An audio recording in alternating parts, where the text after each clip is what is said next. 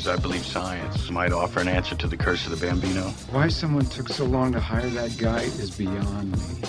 Anybody who's not tearing their team down right now and rebuilding it using your model, they're dinosaurs. One of the great things about money is it buys a lot of things. One of which is the luxury to disregard what baseball likes, doesn't like, what baseball thinks, doesn't think. This is threatening, not just a way of doing business, but in their minds, it's threatening the game. How can you not be romantic about baseball? All right, Brent Porcio here on the Baseball Ops Podcast. Special guest today, Sean Kitzman. Pretty excited to have Sean on. Sean's been in the Top V facility with me, so I've seen his work firsthand, but excited to bring him into the conversation because he really will help us better understand injury mainly, and then also performance. But it's going to be really good in helping us understand the kinetic chain and a lot of the details and the nuances of all the challenging things that the body can do and create, and our goals as coaches to try to optimize the body. So appreciate you coming on, Sean. Dude, I am so excited to be on. As we talked about the other day on that testimonial I was on with, I've been watching your stuff for over the last year like a fiend. So I love your content, and I really think it's valuable. Same here, man. I mean, I really appreciated your work here, and watching you work with your hands was really cool. And it was fun having you on the testimonial with Gabe, who you've worked with for a while, and it was, it's awesome when you have guys. It rarely happens, but when you have kids that come in and have a good base and understanding of how this works, and has some good coaches supporting them, it's really fun because I feel like I'm just like the icing on the cake at that point, Yeah, the cool part about it was that there was things that I wasn't able to help him with directly because I didn't understand some of the sequencing the way that you do. And so when he came down to you, and also like how to isolate it out, with what you do in each of the phases and those isolated drills, I think is so clever. And so, watching him do those things really helped him with his hip to shoulder separation, and then allow him to use his mass more coming down the mound. So it was really this nice thing to where I think he was kind of primed and ready for what you had to offer him. And it really, really, put him forward. Those are fun cases. And I really appreciate the work you did with him to get him there. That was awesome. Why don't you tell everybody what you do so they know where you're coming from? Yeah. So I live up in Minneapolis. I'm originally from Michigan. We moved here 3 years ago. For the past 19 years, I've been working with athletes. I help athletes move better, recover better, and then I know if I can help them move and recover, then they'll improve their performance. So that's kind of my goal. And I do a little bit of, like strength training along with that from time to time, but it's not really my 100% my wheelhouse. So movement and recovery is a big piece for me. From 2008 to 2010, I traveled with a nationally competitive boys soccer team out of Grand Rapids, Michigan. And I was parent paid. I wasn't club paid. So, when I say that to people who don't understand the world of travel, they don't understand what that means. But, every year, every tournament, probably about five tournaments a year, parents reached into their pockets and pulled out money to get me to go with them.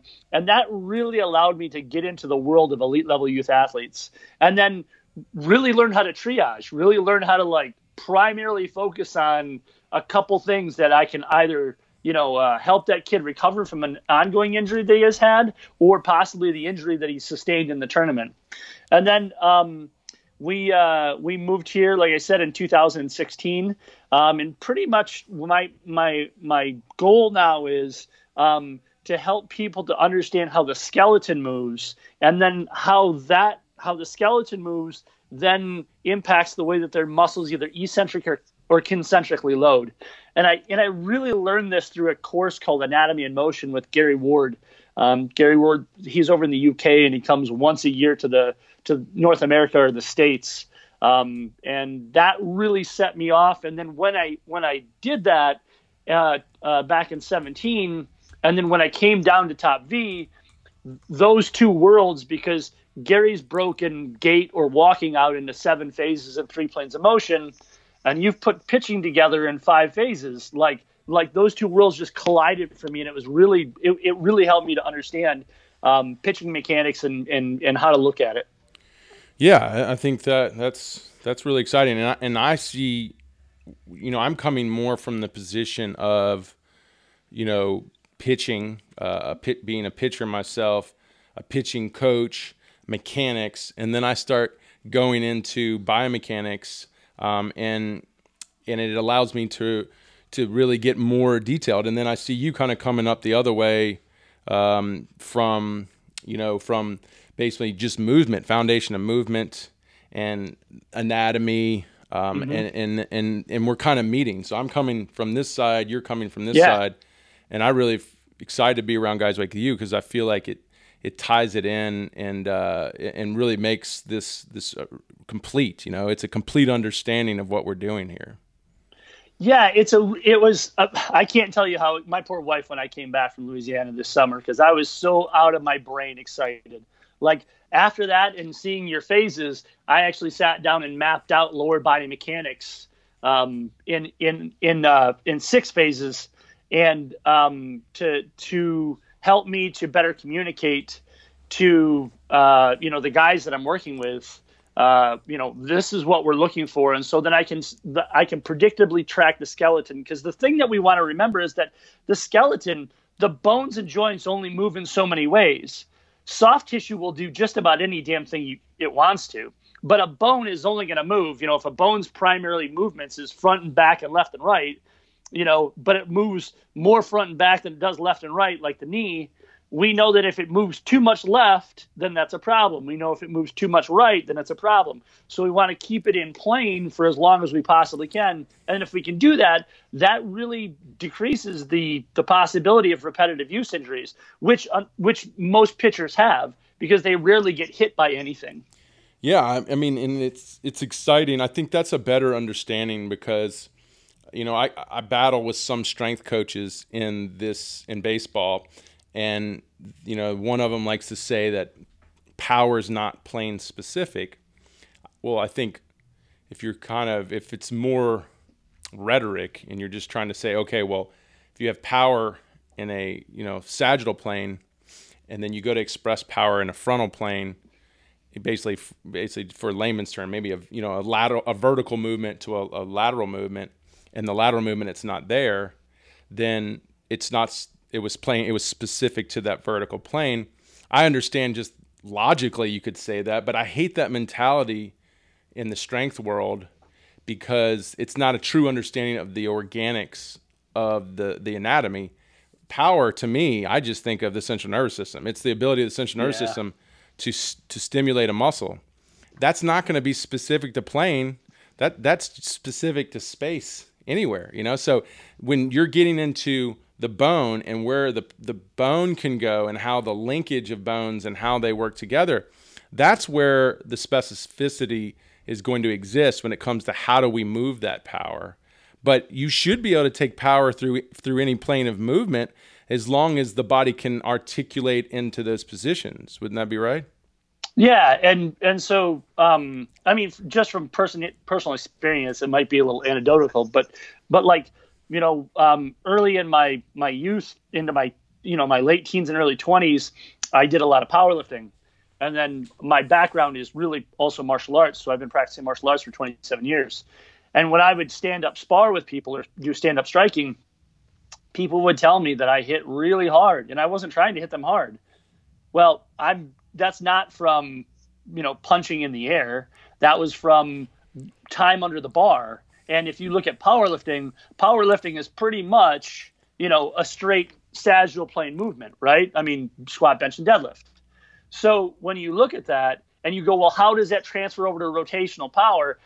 My brain didn't care. It just knew that I was strong and explosive in certain movements, and however I needed to get there, it would. And you can see it like in a case like Gabe, this summer.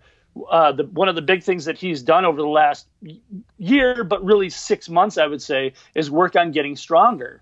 And yeah, I mean, sure, that transverse plane motion of pitching, that kind of triplanar motion, yeah, a hanging clean or a power clean or a squat, that's not necessarily the movement that he's looking to be triplanar.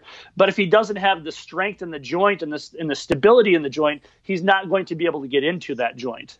Yeah, right. And I mean, so the point is I almost see them as two entities. I see the bony structure as kind of the scope, right? Mm-hmm. And then the muscular system and the central nervous system is like the gunpowder. Yeah. So that once I build that CNS to be highly sensitive and explosive, it's just getting the bony structure to focus it where I want. And of course, I mean, you'll find training in a sagittal plane, when you go to, say, a triplanar movement, you might find, well, some muscles, obviously some smaller muscles were not truly being developed. So there's some muscular work there. But ultimately, to really get the bony structure to move where you want, it's a lot of tissue work. I mean, at the end of the day, I mean, don't you feel like that's what you're doing most of the time, is just tissue work? Yeah. So it's interesting, because if we dig into the central nervous system and we think about my background from massage therapy, when I first went to massage school, they teach you to palpate, and along the way, I've learned to look for high tone, tight tissue. And the way that I think about that tissue in a repetitive use injury. So, and this will tie in perfect with pitching. So when we look at shoulder injuries, and this is where you're out in front of most people. When you look at shoulder injuries, when most people look at a shoulder injury that aren't hip to the verbiage or the lingo, they just go, oh, well, that's got to be a weak shoulder and needs to be strengthened. Right. Well, what we know, what I've learned from you, and then also going along and doing this with some of my athletes, is that that's not really a shoulder issue. That's an inability to create torsion and come out of the drive leg. So now if we look at that and we use that as an example, well, what's happened then is that athlete, that pitcher, doesn't have his lower body in his lower skeleton in the correct position to be able to eccentrically and concentrically load that tissue. So now what's happened is his trunk is going too fast, and in an effort for his trunk his trunk and his shoulder is going too fast. In an effort to slow something down, soft tissue is going to act as a brake now. And especially in cases where you're using a open chain high velocity movement like pitching, it's not going to be just like a little brake. It's going to be like an emergency brake. And then it's going to try and slow that bone down when it does that repetitively, or when that ligament does that repetitively. That's where you either get repetitive use injuries or you get tears. Right. And we're on my favorite topic when it really comes to injury, because it's such an obsession with, obviously we have injury in baseball, a pattern of injury in the arm, which is the end of the chain, which you're typically where you're going to have more wear and tear. People think to just prevent, or the preventative training is to just strengthen and thicken the end of the chain. And I always talk about the whip, because I think the whip is a good way to understand a kinetic chain. If the whip is not just the arm, I think where people get confused when they think of a whip in pitching, they're thinking, well, that's the arm. No, the whip's the whole body. And so the way I look at it is like the handle of the whip is the hips. The arm you're using to hold the whip is your legs to power it. And then the body of the whip is your trunk, and the end of the whip is your hand. So it's, as much as I need to use the power in my arm to cast the hit, that handle of the whip, to then sequence and load, and let it fully load back before it goes forward to really transfer energy. I also need to do that in a deceleration movement. It's like, where would I rather decelerate? With just the tip slowing down, right, or pulling back on the handle of the whip and slowing the whole unit down? Which one's going to be healthier to the tissue? Yeah, 100%. So again, talking about that, the bone itself, then if you can get the bone to move at the appropriate times, what you will see, and you can put it in a movement pattern that the brain grabs a hold of and likes, right? Because I think that the brain, like the kind of the reptile brain or the amygdala, right? I think it has three primary purposes: move the human, protect the human, preserve the human. Preserve the human being food, water, shelter, reproduction. And if you can't move the human, then you can't protect the human. And if you can't move the human, then you can't preserve the human. So when it goes back to that, when you go back to that kind of reptile amygdala brain, what happens then is that it's going to store memories of things like oh man, I want to stay away from that movement because I know if I go back to it, it's gonna hurt. But also, if you can convince that amygdala or that reptile brain that the movement is safe now by some big gross motor movement initially, and then you start to get more particular, what I find is that a lot of that tight tissue just starts to go away because the brain believes that it's safe to move on. And I know for a fact, because I've watched it down there when I was down there for 3 days, you change the way a kid sequences, and all of a sudden he's not complaining of that sore shoulder anymore. No, yeah. Well, the reason why is because the brain goes, oh, yeah, cool. It's safe for me to move that way because I'm moving my skeleton appropriately. Yeah. Well, like you said, and it goes back to where I was going, where you started, was it's not just the shoulder slowing the body down where, if you're having injury and pain, that needs to get stronger. It's that lat works all the way down the back. The back is helping slow the scap down. Now it connects into the hip. Now the hip is a part of that, trying to slow the scap down. Now it's in the hamstring. Your hamstring is, I don't know how many times I've cramped up pitching in my hamstring, and it's because it's a big decelerator if I'm moving correctly, Right. So it's understanding the link and how all the links work together to power and distribute stress. And the problem with baseball is everyone just thinks it's only happening at one part of the body, and it's not. And that's the big fallacy that leads to all the problems we have, and ultimately what employs people like you and I, because people don't understand that. Right. Well, and it's an interesting thing because after I started watching your videos last year, but outside of like working with athletes and working with pitchers and baseball players, I'm a huge baseball fan. Yeah. Like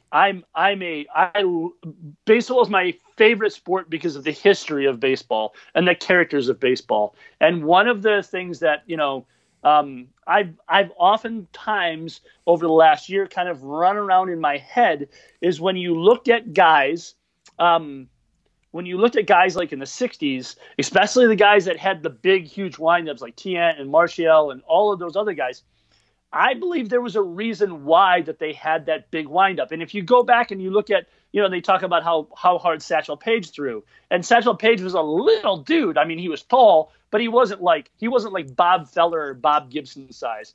But if you watch Satchel, he had that big, huge leg kick. And I think the reason that they had all that leg kick was so they could generate the torsion that you're talking about creating now.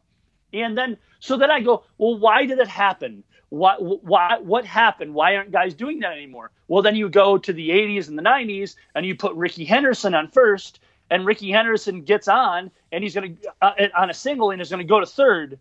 So, guys don't want to do that often. And then in the mid to late 90s, you start to see the slide step and all the rest of those things.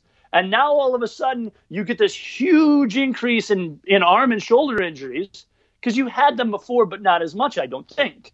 So the reason why I think is because those guys with that big leg kick was trying to kinetically load the chain to come out there. And then because they knew that if they knew they had to have some rotation to generate rotation out the other side. And now because of the evolution of the sport, we've cut it out. Yeah, I think because instruction has become way more popular. So, and a lot of the methodologies have been so poorly there's poor education behind those methodologies. I think you're just having a lot of kids being taught incorrectly. I think that's the hard thing with a lot of parents is they're so willing to invest in their children's career, and they don't realize that just investing actually could work against you. You could be investing in someone who's teaching them incorrectly, Yeah, I think that, when I traveled with the boys and I worked with the boys, yes, there's proper and improper ways to kick a soccer ball. But none of those proper and improper ways to kick a soccer ball are going to result in an MCL tear. Whereas with baseball, there's proper and improper ways to throw, And the improper way is going to lead to a rotator cuff injury, maybe a low back injury, a neck injury, an elbow injury that could be life-threatening. Yeah. Or I'm not life-threatening, sorry, career-threatening. No, it technically could be life-threatening if we look at like thoracic outlet syndrome. Yes, very good. Life-threatening. Yep. Yeah. No, I've had. I mean, I always want to say it's life-threatening. I had a kid who broke his olecranon, went into surgery, got staph, and almost died. Sure. Yeah. So I mean, I always tell parents and kids, like, don't just make it sound like it's just a normal thing to have surgery. That's it. It's a real serious event, you know? Yeah. Like, well, and look at now. So I have a slight meniscus tear right now that I'm working through, and 10 years ago, 15 years ago, they'd have had me under a scope. And today they're like, yeah, let it go, because what we know now, it's so bad to have the surgery. Correct. Because your central nervous system perceives that as a threat. So what I like to tell my clients that come in with surgeries, I say, hey, look, on some level, you had a traumatic injury, and then they're going to attempt to heal your traumatic injury with another traumatic injury. What do you think is going to happen? No, it's crazy. I think, I go to the ASMI baseball and injuries course. I've been a few times, and Dr. Andrews said, we've gone full circle with shoulder surgeries, meaning like everything we were telling, the reasons we were giving shoulder surgeries is now the reasons we don't give shoulder surgery. So that's called full circle. That's not a good thing. And I was one of those shoulder surgeries. So I had a chromioplasty, and they were like, yeah, we don't really do that anymore. And I was like, I know why, because it was garbage. Like, but I think the only thing, and I think this is a double-edged sword, the only thing that's been successful is Tommy John. It's been very successful. Sure. But it's a double-edged sword, because then you're going to think, well, my labrum surgery is going to be successful, or you think that there's, everything just gets better with a UCL reconstruction, and it doesn't, man, because they cut a piece of your hamstring off, which is going to affect your knee for the rest of your life. Right. Or and if it was perfect, then Evaldi wouldn't have 75 or 100 or 300 surgeries that he's had. I mean, like, Evaldi's had 3 surgeries on that elbow in the last 5 years? Yeah. If the surgery was perfect, then he would have needed 1. And he would have been done. Right. I mean, like, then it would have been fine. But we have to remember, like, like you were saying, they take a piece of your hamstring out, but also, like, what's the impact of that surgery on the shoulder? Right. Yeah, and people don't understand, like, the medical industry is really still unproven on most grounds. Yep. And, you go a couple hundred years ago, and the way they were describing illness is they were giving it the symptom, right? Like, if you had diabetes, you had the sugar disease. Yep. Because they knew it had something to do with sugar. And yep. if you had like, I don't know, if you had like some other disease, they called it the fever because you had a fever, but they didn't know what you had, so they just called it the fever. But it still exists today. Today, you have autoimmune disease. What is autoimmune disease? Yeah, your immune is malfunctioning. Well, that's not the reason. So it's the same thing. We unfortunately, the medical industry is still, people are giving way too much, or have way too much confidence in the medical industry, and they're still practicing. They're still trying to figure this stuff out. And I really think, the old saying in the medical industry, the old the thing they go by is do no harm, right? Or try to do no harm. And unfortunately, I don't feel like a lot of doctors follow that because of the money aspects of it. But I think people need to really look at it that way. And the body still today is the best healer. And trying to support the body to heal. And of course, the body goes haywire, but trying to support the body to heal is probably always your best approach. Yeah, the tough part about that, though, is that it's not quote unquote instantaneous, right? I mean, like, if you're really going to go and figure out why these things are occurring, you're going to have to address that issue and then actually do the work. And so that's a really tough thing, for people to kind of work through, because they want, especially like the tough part for kids. And I think that understanding the psychology of that high school or that college athlete, first of all, they're kids. So, they have a very myopic kind of like what's in front of them view. They're not old guys like you and I are that have, a couple decades of experience. They can kind of look back and go, yeah, that hangnail I had in third grade probably wasn't that big of a deal, even though it felt like it was a huge deal in third grade. So, but what I think that we have to remember is like that they have such a short span window there. If they're really trying to go from freshman year to senior year to get either into high school or college, and so they feel like they're losing time. Like they're losing time. If I miss a workout, if I miss a week, oh my God, it's going to be the worst. And at the end of the day, it's not the end of the world. Yeah, there's forward sometimes. The Olympic lifter Klokov? Uh-huh. He has a good talk about basically goals and how the Olympic methods are. He feels, or he believes, he likes them more as far as other sports, and how they basically look at their careers. They look at their careers as where they want to end, not where they are in that moment. They're all going, I want to, at the end of my career, win the gold medal. So he says it gives you a better mentality, because it's not about, man, if I had a bad workout today, it's not a big deal, because I'm on this long road that I can adjust and deal with that. And he says he says it doesn't matter what sport you're in, you should have that mentality, not be so baseball players shouldn't be going, man, I got to do really well at this tryout in 2 weeks, or I'm devastated. It needs to be, man, my goal is to play professional baseball one day. And if I don't do well in this tryout, well, that shouldn't mean I'm not going to play professional baseball. It just means I got to get better, So I think you're right. A lot of kids, they put these short-term goals, and then that's like their only goal, Yeah, and also like, most of these kids' parents don't have any experience with anything like this. So, most of these kids' parents didn't go to college to play sports.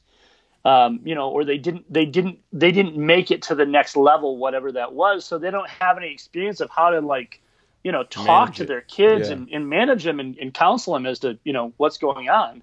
So I think that's another difficult thing. And then you get, as a parent, we have a 14-year-old, and as a parent, you just want to do whatever you possibly can to support your child and hopefully help him fulfill whatever dreams that he possibly can. And so, you also get caught up sometimes, if you're not careful, in those very short term, Jimmy didn't do well today, it's the end of the world, Yeah, you're right. And that's why I think a lot of pro players' kids wind up in professional sports as well, because their parents showed them the process and gave them the attitude. Yeah. You got to have, you just got to have that big picture. Like in jiu-jitsu, it's about 10 to 12 years to black belt, right? Yeah. So it's not about the one class that you show up for that you learn that cool technique. It's about, being in class for, 3 months, 8 months. It's about mastering it, And the consistency. The biggest thing is the consistency, right? Just show up. Well, you got to, and at the end of the day, you got to have a passion. If you don't have a passion, you're not going to want to show up. So you can't just want the black belt. You actually have to have a passion to acquire it. Yeah, and you got to take your lumps a lot, and that's pitching, man. You got to take your lumps a lot. Yeah. Well, let's go into some of the details here. For example, I have a pro athlete in here who he came in with a knee injury, and I know why it occurred. It just broke down over time. He loses torsion. He pushes into a valgus position, mainly because he's a real big guy and his hips aren't that mobile. And he was having a hard time getting momentum out of leg lift. So he immediately starts loading that quad, driving that shin forward even before rotation has begun. And now he has an injury behind the knee. I don't think it could be ligament related. But it seems to be up into his hamstring some. Like his hamstring's been really tight, really sore. What do you think's going on?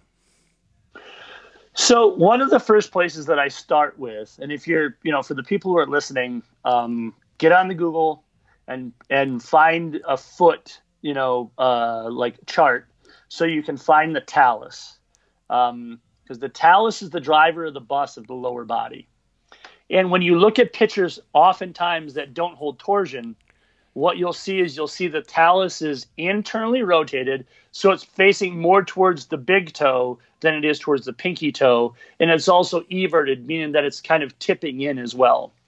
So even though he's trying to create that torsion with his thigh and his knee, right, he's not able to keep that torsion because the talus is still internally rotated and everted. And he's not able to create a supinated foot, meaning that arch lifts a little bit, so then he can keep that torsion. Because if you look at an externally rotated thigh, the biomechanical coupling of that in the foot is a supinated foot. The interesting thing about pitching, though, is actually when you look at like gait mechanics or walking mechanics, a supinated foot follows with an extended knee, which follows an externally rotated hip. So pitching, like all sports, breaks that biomechanical model, because typically you're going to start with a little bit of a flex knee as well, right? So the first place that I would go is I would look at his talus to see what his talus is doing. Where is this talus pointing? And then how can I help him to get that talus to line up neutral, where the middle of the talus is looking down the second toe when he's just standing neutral, and then give him the landmarks of, once I show him where the talus is, I want that talus to look down maybe between the second and third toe, or between the third and fourth toe. Like, so he's actually externally rotating from the foot, creating that supination. Now the hamstring, that goes back to that conversation that we were talking about before. The brain and the body is going to try and keep that skeleton from moving quicker than it needs to. So that hamstring, what's happening most likely is it's as he's going through and going down the mound, it's trying to hold him back. Yeah. So then you get that repetitive use injury on it. Yeah. So and that's what it is. It's just a repetitive use injury. Yeah. Yeah. So that's where I would kind of start with that. Yeah. Well, I noticed I put him in a lot of supination, pronation movements on his feet, keeping his knees straight, and we use those Rotex machines. Yeah. I would work push into rotation. I mean, push it into pronation, push it into supination, and hold those positions. And he was struggling. So he's probably because he's so quad dominant, he wasn't really using his lower leg. His lower leg strength was failing, and then it's like it's a foundation. It's like a house. It starts crumbling basically.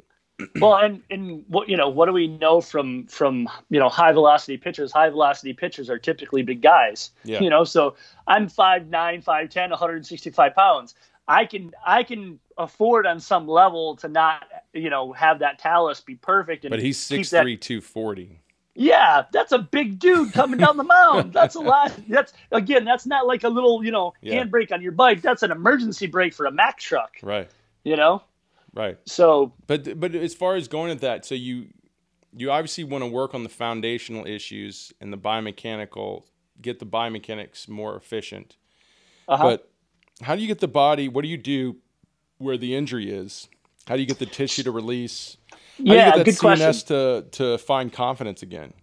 Yeah, good question. So, and I actually, Gabe came up with two of his teammates this weekend, and we were working on some of this idea of teaching pitchers to be able to hold that torsion or actually understand where the talus is.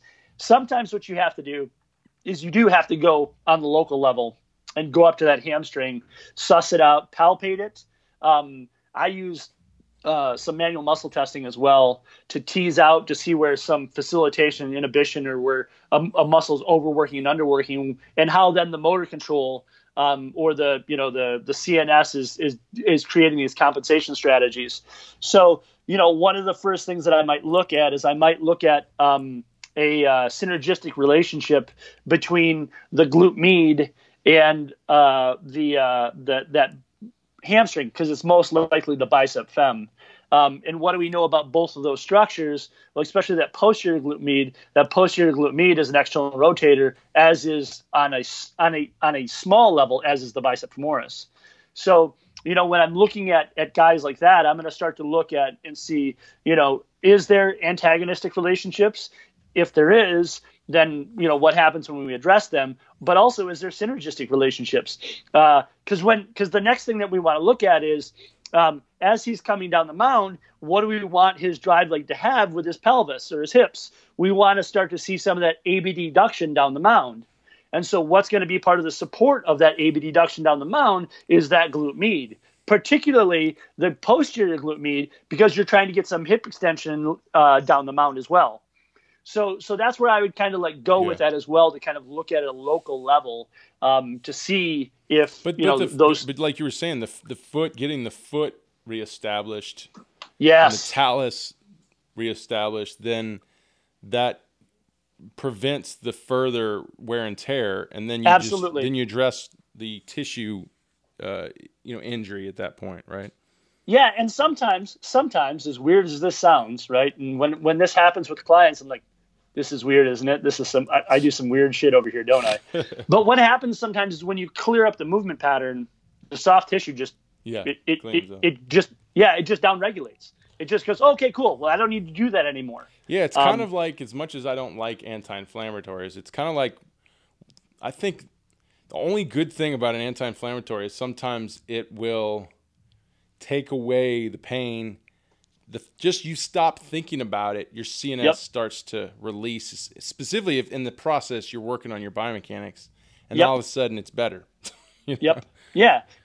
I mean, that's a really, I think that's a good application for anti-inflammatories for sure. Right. Because you want that brain to believe that it can move through those things. In a way, I think if it's a prolonged use of anti-inflammatories, then it's a problem. I think for sure. If they're not working in the next day or two, I think stop using them. That's the way I feel. Yeah. I don't know. Well, and the other conversation that we want to really kind of have is that people talk about healthy things, and people also have a really hard time understanding athletes, right? So that are non-athletes. Yeah, you use that anti-inflammatory for a short period of time so you can get the guy moving and do back his thing again.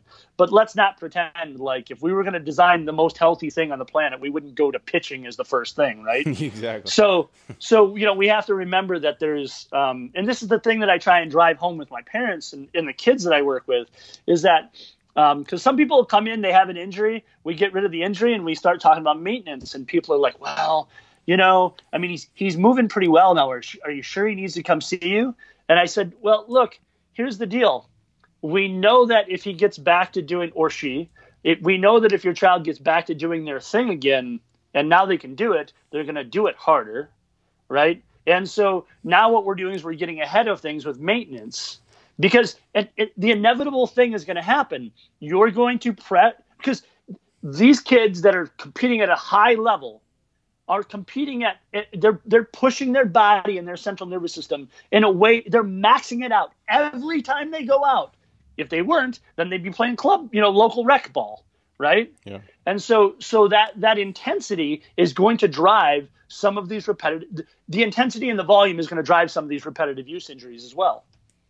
Yeah, and I typically, just because I always like to predict and project, because that's how you make good decisions, is when I see a little ailment or something nagging, I usually over-exaggerate it, and I go, okay, if that's over-exaggerated, it's going to be this problem. If that's a major problem, I start addressing it at that moment. Is that what you do as well? Yeah, for sure. And that's, again, why we, I have, my clients come in on maintenance, because, again, that one little thing. And I did this over the period of 4 years of working with particularly elite level soccer players.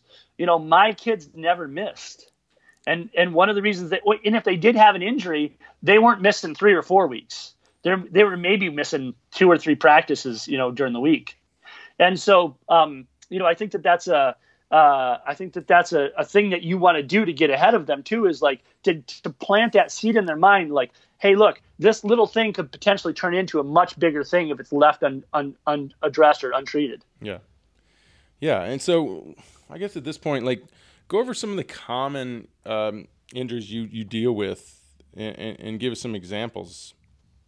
Yeah. So, well, because I'm kind of known, as this mechanics guy, and I have a friend of mine in Spain that does some marketing and owned a day spa in Phoenix before he moved. And So he's not really in the industry, right? He goes, dude, you have the weirdest foot fetish on the face of the planet. You're really super weird with this, right?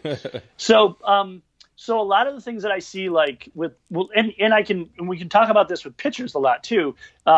So if we kind of look at like some lower limb stuff that's potentially can be problematic, if we look at plantar fascia, plantar fasciitis, turf toe, and or shin splints, those things there, I work with quite a bit because I work with some triathletes as well. And one of the things that I see with that is a foot that doesn't have it's not actually performing the action of pronation. And so when I say that, notice the verbiage I used. I didn't say that it wasn't pronating, because what people will do when they look at the foot, and if they see a flat foot or an everted foot, they will say, oh, well, that's just a pronated foot. Well, yes, but it doesn't necessarily mean that it's actually able to pronate. And so what is pronation used for in the body, especially with the foot, is to decelerate the mass. It's to slow down your body for a second, so you, after heel strike, you can actually get back into 3 points of contact again and then go into push off. Which is, I'm going to stop real quick. It makes perfect sense. The guy I was telling you about, the pro guy, that's the one thing he couldn't do. He couldn't pronate. The whole shin was trying to go. Yep. Yeah. And so interestingly enough, if you get really super dorky with it, right? You're in pronation, because in pronation you have a flexed knee and it's a little valgus.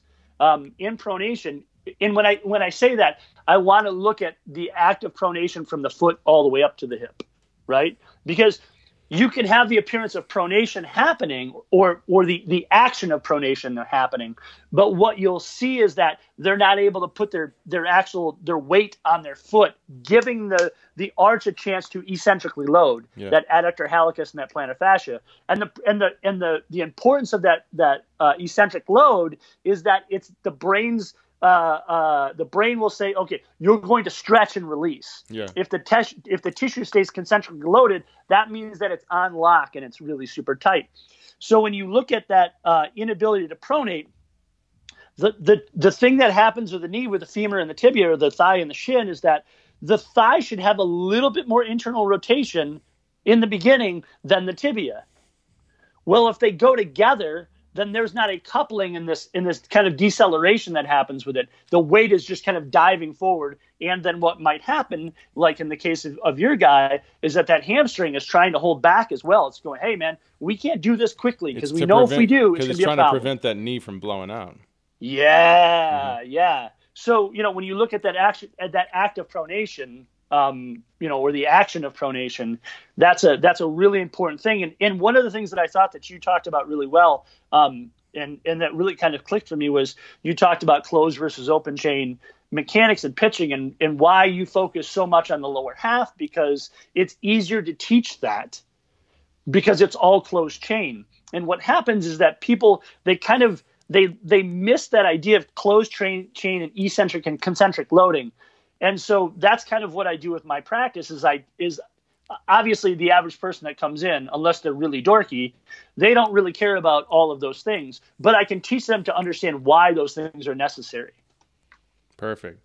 So, and so obviously dealing with a lot of the lower limb injuries, but have you ever dealt with, and because I've seen studies showing it, where you actually can remedy what we kind of started with, shoulder injuries for throwing athletes with the feet. Have you ever literally said, I'm going to fix your feet and it's going to heal your shoulder? Have you ever actually had that case? Yeah. So I'm working with a guy right now that is coming to me. He's a Division I pitcher, and he comes to me like once a month because he travels from a distance to come train with me or to come work with me. And he throws sidearm, right?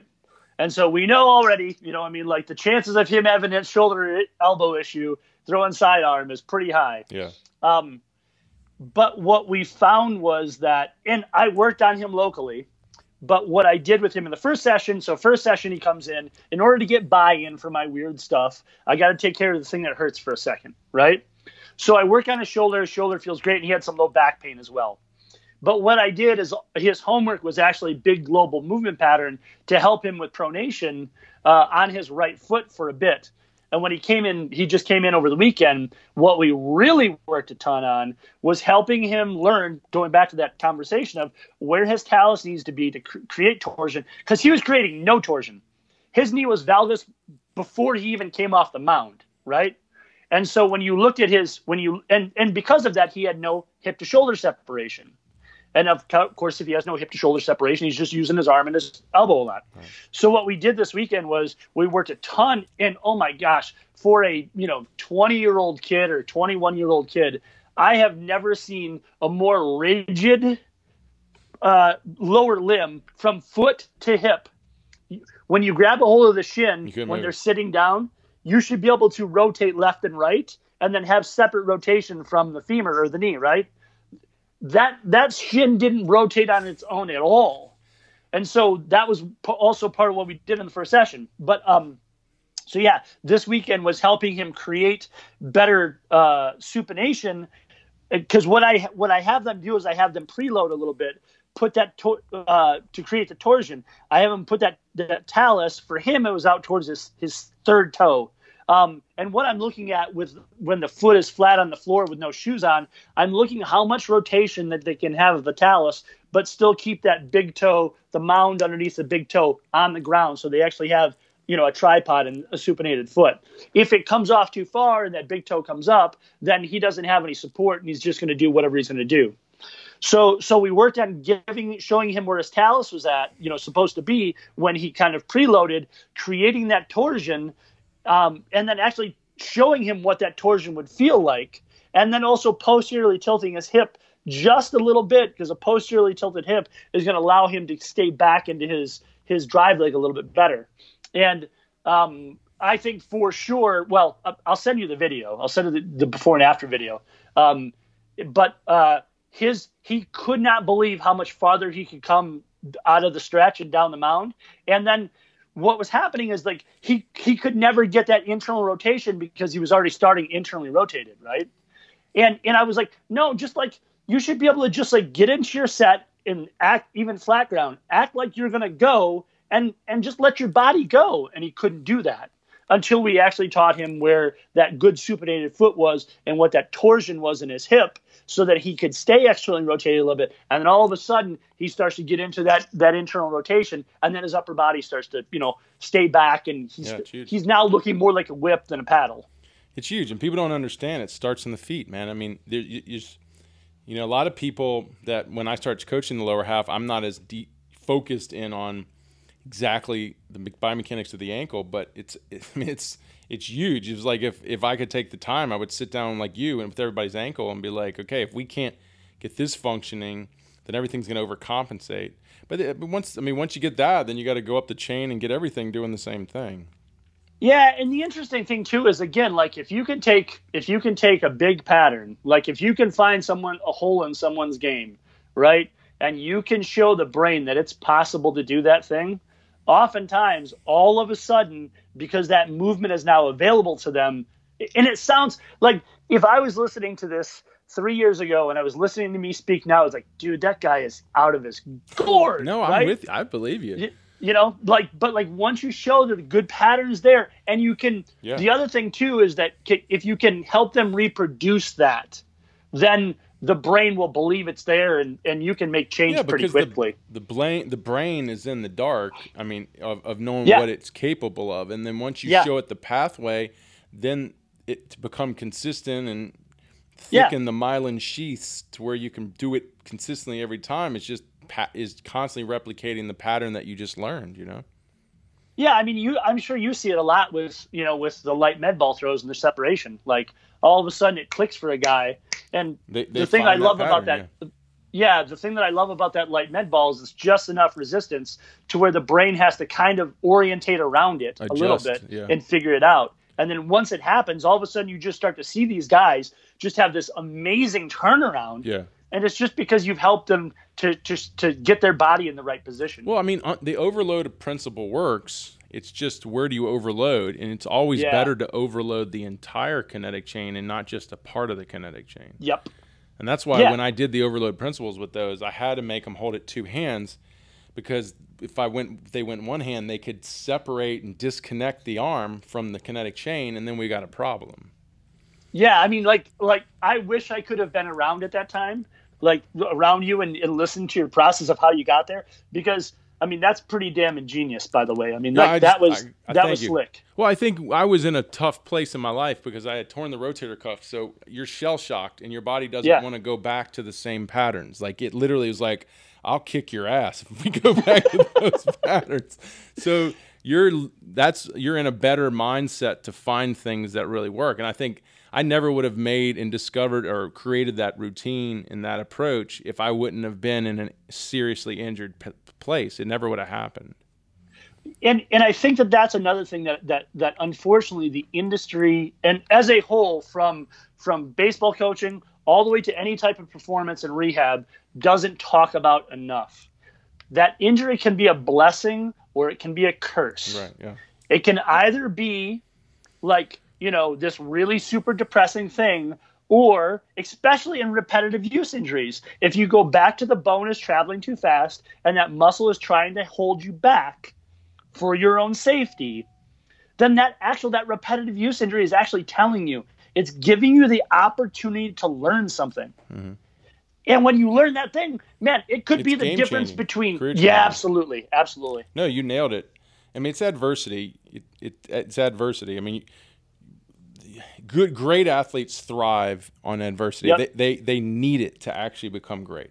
So you're right. I mean, injury is adversity, and it's a great opportunity if you're willing to learn from it. Yes, but see what happens is, again, because people are so myopic with the way that they look at these things, like, oh my gosh, it's the end of the world. I mean, the kid that I'm working with right now that came down to see you, he first came to me with a knee injury, right? I mean, like that was the first thing that was the first place that we started, and that knee injury for him, because now he started to go out and ask for help and also reevaluate what he was doing, it changed his career. Yeah, and here's the thing: if I went back with my torn rotator cuff, I mean, it was so painful. I was taking all kinds of painkillers. I mean, the only thing I regret is not trying to go around and learn about my problem before it became a torn rotator cuff. That is the only thing I would have done differently. But still, I would have learned so much from it, even at the point it was really becoming a problem before it tore. Yeah, I think the other thing, too, is you have to think about, because we're roughly the same age, right? I'm 43 and you're 42, right? I think, no, we're 43. You're 76 and I'm 76, cool. Right? Yeah. Yeah. Okay. So, our generation, I mean, we have to remember physical therapy is only about 60, 70 years old, right? And sports performance physical therapy has came about in our generation. Well, I was certified in the USA weightlifting by Coach Hatch. His coach was the first strength and conditioning coach ever hired into a professional sport. So you're right. All this is still, coming. It's maturing during these times. Yeah, and in your time, when you were pitching, I mean, hell, you were throwing 94 before you tore your rotator, right? No, I was 88 before I tore the rotator cuff at 18. Gotcha. And then I got to 94 when I figured it out and gained 40 pounds and knew how to become an elite athlete, Sure. But, I mean, when we were kids, I mean, I was just talking to the guys about this yesterday. I'm like, gone are the days of the big fat baseball player, right? I mean, and I'm a Yankees fan and I love CC, right? But CC's the end of it. You're not going to see a guy that's in CC's shape any longer. It's not going to happen because they're looking. If you look at Verlander and you look at that next generation, they all look like stud athletes. Yeah. And so, it used to be that you didn't have to be quote unquote athletic to play baseball. But the problem was, you just got the mutants of the freaking human species that went in and played baseball. To think that CC is not a ridiculous athlete is crazy, right? I mean, even though he's big, he's a big guy. So people didn't see that there was this thing. And also people don't also understand, because it's a closed chain thing, you can teach how to be an elite pitcher and then add strength on top of that and then teach you to be that thing. It doesn't have to be God-given, quote unquote, any longer. Right. Exactly. Because we understand it so much. It's just genetics is a foundation that everyone is working with. And obviously you have an advantage if you have better genetics. I mean, it's still a big part, but what it is today is we know it's not always the determining factor of your success. So. Yeah, I mean, like, I'm not suggesting that a guy that's 5'2" and 105 pounds is going to throw 95, right? I mean, like, there has to be some factors in there. Well, at the end of the day, I can see in the next 100 years, they're going to start hacking DNA. So, I mean, sure. DNA is a big factor here. They're going to start manipulating. Sure, They're going to get past what we're doing by just going back to the DNA and changing it. Yep. Yeah, for sure. Yeah. Hopefully it's not in our lifetime, because then it's going to really, put us out of business. Yeah, you're right. Well, good, man. Well, is there anything we missed that you wanted to cover? No, I think this was pretty good. It was pretty fun. I mean, like, we got to, dork out a little bit together on this stuff. I hope we didn't shoot too far over people's heads, but there's a lot of great information in this. How can they get more information on you? So they can find me on Instagram, Sean Kitz. My website is SeanKitzman.com, SHAWN. And then you can find me on Facebook. Also, my company name is Synergy Movement Therapy. So they can find me on Instagram, and they can also find me on Facebook with that as well. So if someone's dealing with an injury, do you do any type of remote training work with them online to help them? Yeah, I do, depending on how. Like, actually, funny enough, I just had a guy reach out to me after the testimonial, and some of the stuff he had going on was a little bit over my head personally. But one of the bonuses of what I've done over the last 7 years is I've built a network of people. So if I don't think that I can help you, and if I don't think I can help you, I'm not going to, especially remotely, I'm not going to tell you that I can change the world for you. But there's a pretty good chance that I can either refer you out to someone or put you in contact with someone remotely that would better help out. Okay, cool. Well, I appreciate that. I think all the viewers listening would appreciate that. Well, hey, man, Thanks. And I'm excited you're coming down, even though I'm going to be at the ABCA, but you can come down and help all the guys in here with Gabe. Yeah. And I really appreciate it, man. And let's stay in touch. Yeah, definitely. Thanks, man.